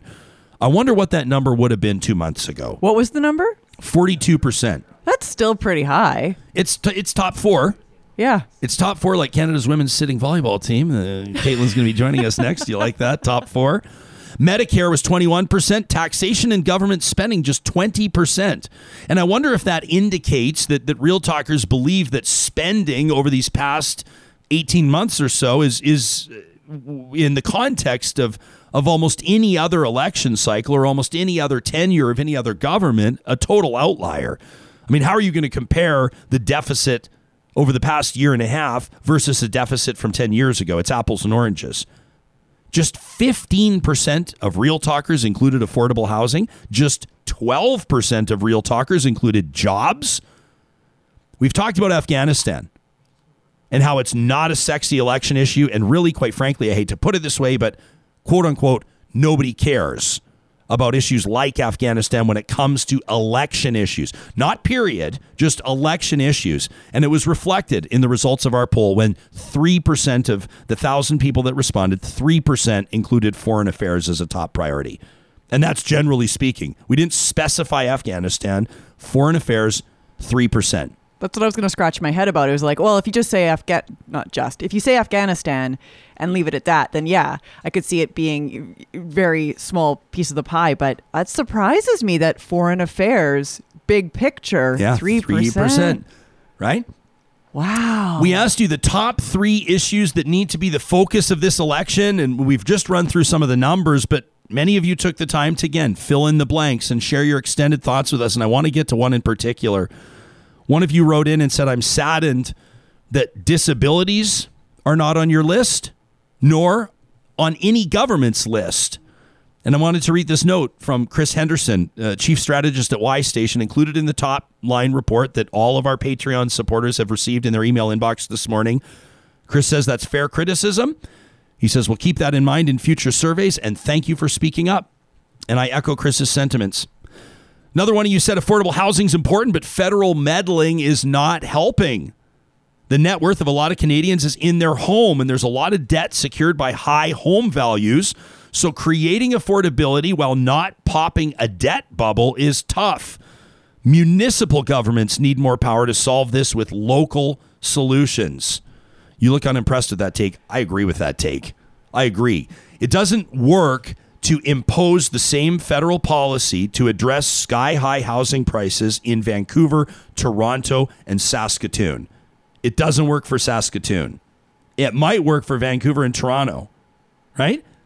There needs to be, in my opinion, more local focus on either managing or navigating overheated housing markets. Because you want to have young people, young families, people that are moderate income earners, people that have barriers to entry like we just talked about. You want them to have access to the opportunity to housing. At the same time, this comment is true. The net worth of a lot of Canadians is in their home. Well, that's what we're told. We're told you buy a house. It's really secure. Yeah. It's the way to go. It's, that can be saving for your retirement. No, why I kind of my face got all kind of screwed up is is the idea that affordable housing programs and making sure that there's affordable housing in different neighborhoods. That to me is part of the equation. It's not just what is your mortgage. In other words, it does require significant federal investment. Yes. I 100% agree with you there. I don't know that anybody would disagree there. I mean, that's where the coffers open oftentimes. Opioids was another answer that was recurring. Clean drinking water for First Nations and universal basic income and an end to houselessness. Another comment, and I appreciate this one. Mental health. Audience member said we're going to be facing a crisis of mental illness over coming years as a result of this pandemic, the resulting economic downturn, and all of the fake news that's swirling around in people's heads these days. Says I'd vote for any party that offered to introduce government-subsidized psychological services, addiction counseling, and psychiatric pharmaceuticals for all Canadians. Pharmacare. Yeah. And you see the NDP hammering the Liberals on that. Seniors care, vaccine passports. Here's an interesting one. One of you said you want to see a bigger focus on the economy, specifically to slow down economic growth and move toward an eventual plateau. Says this will take time and we'll need to get started on strategies. Fascinating stuff, and we sure appreciate those of you that take the time to chime in. We asked, again, as mentioned, do you vote for a specific person in your riding, like a member of parliament, or do you vote for the prime minister? Do you vote for the party? One of you said, I vote for whatever party or candidate has policies best suited to serving the need of the greatest number of Canadians without jeopardizing the needs of others. Another one of you says, if I'm iffy on the party, I look at the leader and their inner circle. And if I'm still undecided, I'll go solely based on candidates. Another one of you said, I'll vote for who does the least mudslinging. I hate to be such a cynic on this, but I do not believe, for the most part, that members of parliament approach their job in Ottawa with their number one priority to represent the constituents in their riding. I don't think that that's how party politics are working these days. I'm not saying that MPs don't work hard. I'm not saying that they don't field letters and emails from their constituents. And I'm not saying that they don't put in, in many circumstances, an immense amount of work in their riding. However, when it comes to votes, when it comes to how the House operates, when it comes to how positions that parties take and how votes are whipped, I'm not convinced that MPs are voting. I mean, when's the last time you saw a prominent member of parliament vote against a party line based on what the constituents in their riding were telling them? If people can find examples, I mean, we'll turn this into a bit of a party trick. If you can give us a good example, I'd love to hear it. Didn't you talk about with Heather from the NDP? Heather McPherson. Yeah, going against the NDP. That's right, voting against the pipeline ban. Yeah. She voted against. Yeah, that's a great example. Hoyles, freaking Hoyles. I'm like, this is a tough assignment. You're like, were you were always the person in the classroom that like you handed in your quiz first? Excuse me. Yeah. I'm already done. I'm the guy in the back that's like, you know what I was? I was the guy that was like, I need to sit closer to Hoyles next time so I can just kind of. No, I was with you. Drop my pencil and just sort of, she went B on that answer. B on multiple choice. Again, RyanJustison.com, right at the top of the page is where you'll find our question of the week. And we'd love to have you chime in on this one. We ask you about the COVID response by the Alberta government, including the $100 gift card scheme, the 10 p.m. liquor curfew, and so much more. It takes about 3 minutes to fill out, and it gives us a great sense of where Real Talkers are at. So thank you in advance for that, my friends. Before we talk to one of Canada's celebrated Paralympians, I want to remind you that the team at Kubi Energy has solutions ready right now for you to achieve your sustainable energy goals. They have Tesla-certified solar installers, journeymen, or apprentices that are right now completing projects, residential, commercial, and industrial in BC, Alberta, and beyond. Based out of Edmonton and Kamloops, BC. Here's one of the things I love about Kubi. They do the paperwork for you. So whether there's government subsidies or there's certain incentives, including one for agricultural producers, they know all about that stuff, so you don't have to do the digging. All you have to do is give them a shout. You can find them under the sponsors tab on our website, ryanjesperson.com. That's also where you'll find the team from Eden Landscaping. At landscapeedmonton.ca, you can see examples of what Mike and his team have been doing over the past number of years. They've been earning the return business and the referrals of their customers. I asked Mike once, what's the biggest indicator to you of customer satisfaction? He said, well, obviously referrals and return business. They've been doing projects for some of their customers on a number of different homes, following the families on their journeys, bringing outdoor spaces to life. Of course, they work around the calendar year because they do the design work too. It's a one-stop shop at Eden Landscaping. Well, our next guest is just back from representing her country at the Paralympic Games. She's been a member of Canada's women's sitting volleyball team for 7 years. Just back from a fourth place finish, her second games after competing as well for Team Canada in Rio in 2016. Katelyn Wright, the warmest of welcomes to Real Talk, and congratulations for an amazing showing at the Games. How are you feeling? I mean, has your energy subsided a little bit, or are you still riding a bit of a wave right now? Oh, I'm definitely riding a bit of a wave. I'm pretty jet lagged still. I'm still feeling it. So, a lot of emotions. When did you get home? Are you just back? Yeah, I just got back Monday on the 6th. How would you characterize the experience as you compare it to your experience in Rio de Janeiro? How was this one? It was awesome. Honestly, it was really different in comparison to Rio just because of COVID. Obviously, that changed a lot of things, but Tokyo, they really pulled it off. Like if there was any country that was going to run a games during a pandemic, like it would be Japan, and they did an amazing job. You had divulged to us as a team that your team had set a goal of a top 4 finish, and you achieved that goal. Now, obviously, I know you head over there looking to win gold, obviously, like every other team. But how do you sort of manage expectations? How do you set those goals? And ultimately, what steps did you and the rest of the team take to achieve them? For us, obviously, like you said, every team goes out to get a gold, but we're realistic. We knew when we were in Rio that we finished 7th, and that we had a lot of building to do from then. We don't have a centralized program like a lot of the other teams do. So all of our athletes are spread out, and we come together monthly. So we did a lot of training at home throughout the pandemic, and we knew that that we just needed to be realistic in our goals. Can we talk about this T-shirt? My understanding is that your coach designed these T-shirts. You knew that I was going to ask you about this because everybody was talking about them. This T-shirt that you're wearing that reads, "Let's make the Paralympics a household name." How did this come about? Can you tell us the backstory?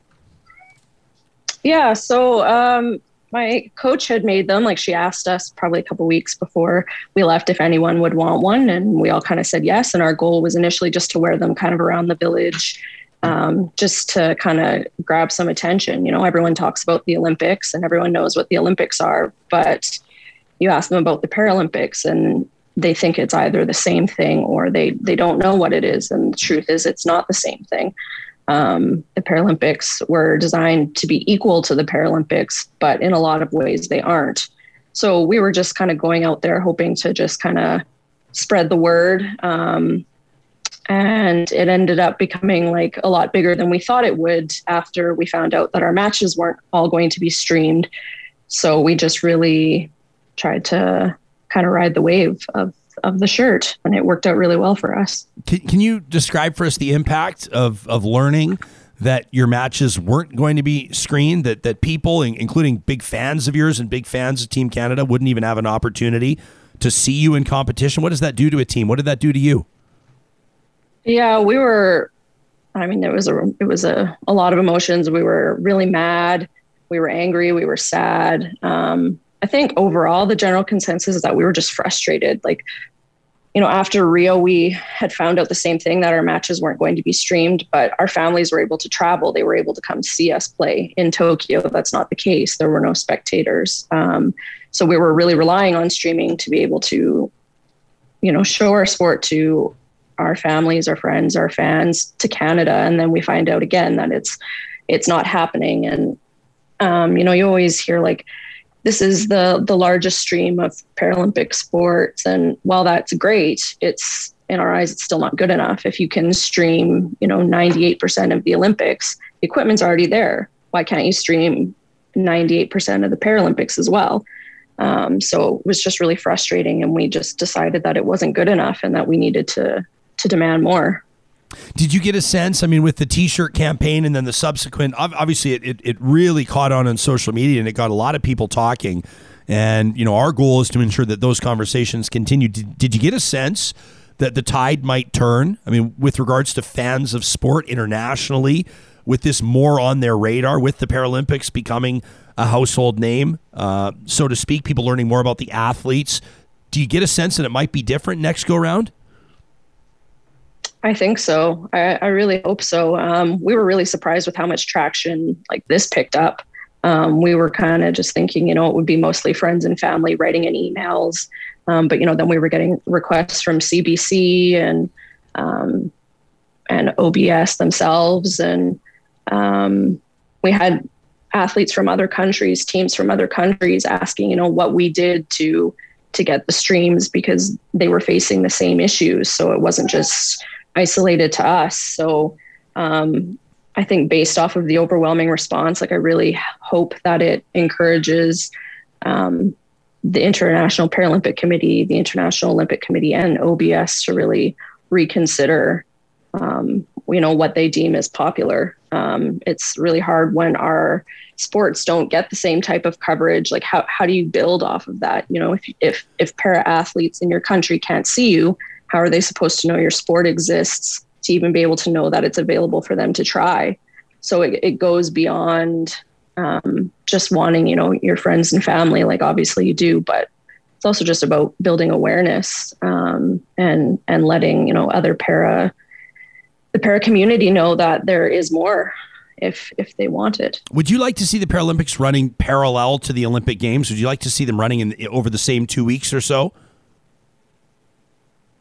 I don't know if it over the same 2 weeks would be ideal. I think the setup of either having the Olympics first or the Paralympics first, works. But I just think, celebrating the Paralympics as much as the Olympics are celebrated would be, getting the same media coverage, getting the same opportunity even for sponsorship would be amazing, I think it opens up a lot of questions. Like Paralympians don't earn any money for any medals that they make for Team Canada.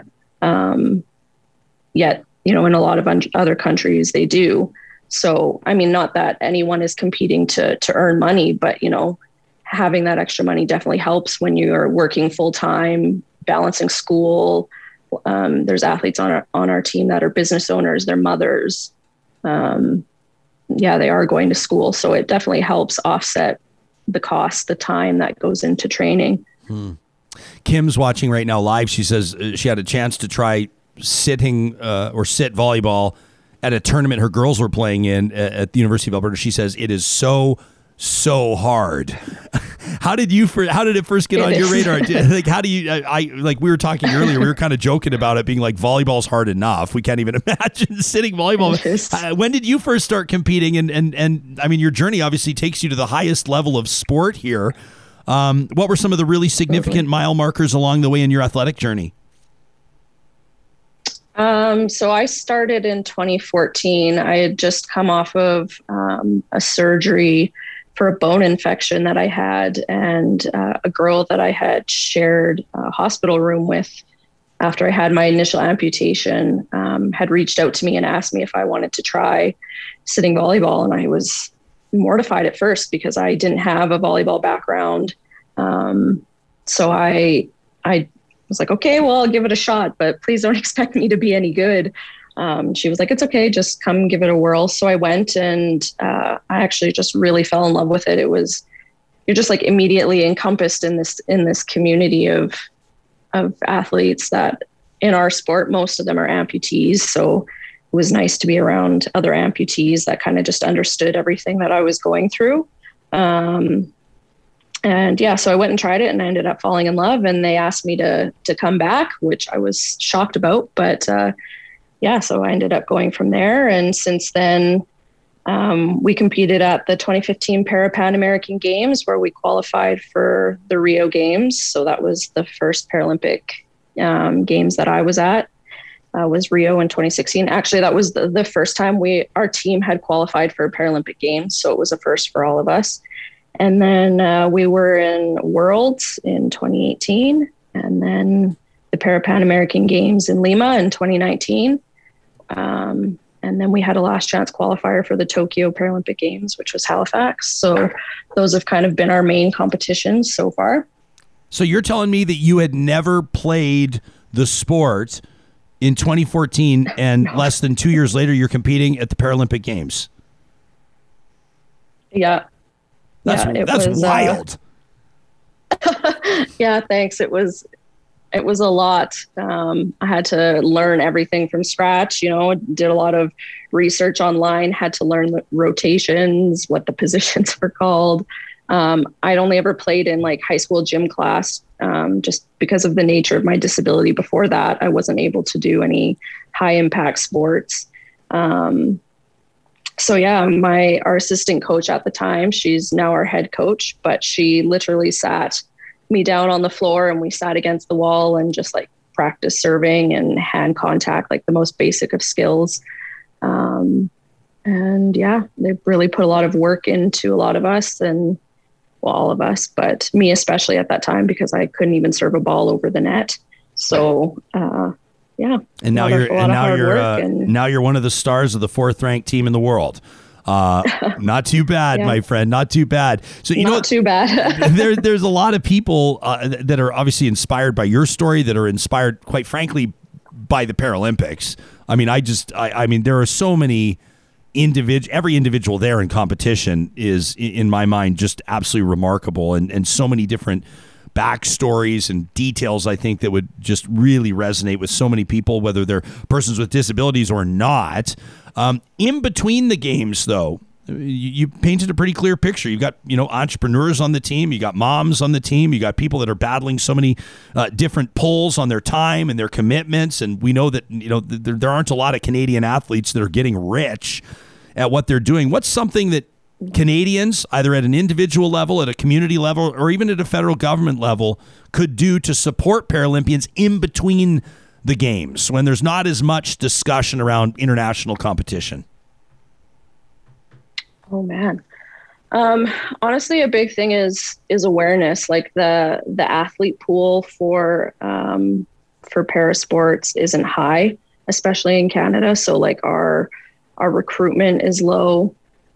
So having, the awareness out really helps. If we can get more athletes joining, then it definitely encourages more monetary support from the government. Just to know that the sport is growing, that there are people that are interested in playing, that want to play, that want to represent their country. And then I think just knowing that there is, still a lot of opportunity for growth. Like we've done a lot over the past few years to really cement our spot as a top team. I think before that, we were 16th. So like we've really had to build. So I think honestly, the big thing is awareness, and just knowing that there is a demand for parasport. There are people that want to play, and funding those things is really important. Well, I mean, the way that you've inspired Canadians by your and your teammates' performance on the court is one thing. I love how you and your teammates drove discussion around the prominence and the prioritizing of the Paralympics, and we're just thrilled at the result. Congratulations. Can't wait to see what you and your teammates achieve again in the future. And despite the jet lag, thank you so much for making time for us here on Real Talk. It's really nice to have you on the show. No problem. Thank you for having me. This was awesome. Thanks, Katelyn. Congratulations again. That's Katelyn Wright, who made her country proud. Boy, did she ever, as a member of Canada's women's sitting volleyball team, just back from a 4th place finish at what was her 2nd Paralympic Games in Japan. Fantastic stuff. On the live chat, Tiana says, for just 1 year or just one time, can you imagine if the Paralympics were hyped instead of the Olympics? If only the Paralympics were streamed. Now, I know that people are going to say, well, money-wise, and money makes all the decisions, and that would never happen. But let's just hypothesize here. Tiana says, and what if every time the athletes were to win or to place or to medal, they were paid? Joan says that'd be fantastic. Hope says we have to stop treating our athletes like volunteers. They're professionals. The dedication, the commitment is a full-time job, and we should pay them well. That's always a big debate, isn't it? Like, to what degree should the federal government or provincial levels of government fund athletes in their endeavors? You hear these Olympic athletes, Paralympic athletes, or even athletes like oftentimes in women's professional sport, right? Professional women hockey players or whatever the sport may be, that are dedicating 6 hours a day to training and everything, but also working full-time jobs to pay their bills, or hustling, doing what they can, whether it's speaking engagements or corporate endorsements, whatever they can to fund their own training out of pocket. And there are so many, and we're talking about the athletes like Katelyn that achieve that access to the highest stage, to the most elite level of competition. Think of all of those as well that are grinding, dreaming of getting to there, right? That are the amateur athletes that aren't yet at a point where people even know their names or recognize them on the street before they wear those Team Canada colors, right? Even when they do wear the Team Canada colors, when you're carded, when you actually are like a carded athlete in Canada, you're not rolling in the dough. Nobody's getting rich. Nope. I mean, there are a couple, not Paralympians that I know of that are rich. I think endorsements, so to speak, but endorsements are big for athletes. Obviously, like Andre DeGrasse, the sprinters, obviously making good dough. I mean, some Canadian athletes do well, obviously, but the vast majority of them rely on fundraising and the support of private boosters and community leagues and all sorts of organizations, charities, nonprofits that do amazing jobs. Always cool to check in with someone that's just back from a world-class event like the Olympic Games. We wanted to remind you, I know that a lot of you with kids, they're back in school, and maybe your back-to-school routine is looming now as well, that we're past Labor Day and into the fall. Canada's online university is on demand and available right now at athabascau.ca. World-class accredited online programs and courses offer you the flexibility to learn at your own pace on a schedule that suits your lifestyle. They have so many different options on how you can better educate yourself, better understand the world around you, better prepare yourself or equip yourself for a competitive job market.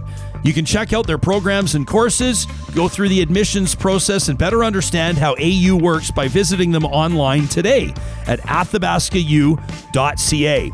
Our friends at Westworld Computers want to remind you that their Back to the Future School and Work sale is on right now. That means when you buy a new Mac with Apple Care Plus at Westworld, they're going to give you up to $100 to spend on accessories. If a new iPad Pro with Apple Care Plus is in your sights, then you'll receive $50 of instant savings on accessories. And don't forget that you can drop the price even more by trading in your current Mac or iPad. When you trade in or even recycle your well-loved Apple product at Westworld, no matter how old it is, at the very least, they'll transfer your data for free, make sure your new product is running properly, and that your personal information from your old device is securely removed. You can learn more about what they do to earn return business at the independently owned Westworld Computers by visiting their website, westworld.ca. And finally, a big shout out to our friends at Sherwood and St. Albert Dodge. I told you about that Ram 1500 Classic Warlock that I drove over the weekend. Beautiful rig. I'm back in the Grand Cherokee now and loving it, of course, because it's a perfect fit for what our family needs in the city. This is what they do at these dealerships. They find what you need for what you're doing on an everyday basis, and then they make sure you get into the one that fits your situation best. You can browse their inventory. You can contact their team, including sales questions online via live chat via the links on our website, the sponsors tab at ryanjesperson.com. Tomorrow's show, of course, it's been a short week with the long weekend. That means that Friday is upon us. National Post columnist, Ottawa Bureau Chief John Ivison will join us. I'm looking forward to that conversation. A panel of young Canadians, what drives their vote, and best-selling author Seth Radwell, 20 years after 9/11. Trash Talk's coming up, too, on what promises to be a great addition. We'll talk to you soon. Real Talk is hosted by Ryan Jesperson, editorial producer Sarah Hoyles, technical producer Sam Brooks, managing director Josh Dunford, account coordinator Tanya Franklin, merchandise operations Katie Cook-Chivers, website design Mike Johnston, voiceover by me, Carrie Skelton. Real Talk's editorial board is Supriya Dwivedi, Ahmed Ali, Ann Castleman, Corey Hogan, Julie Rohr, Harman Candola, Catherine O'Neill, and Chris Henderson. Real Talk is recorded in Edmonton, Alberta on Treaty 6 territory, the traditional and ancestral territory of the Cree, Dene, Blackfoot, Saulteaux, and Nakota Sioux, home to Métis settlements and the Métis Nation of Alberta. Real Talk is the flagship property of Relay Communications Group Incorporated. All rights reserved. For more, check out ryanjesperson.com.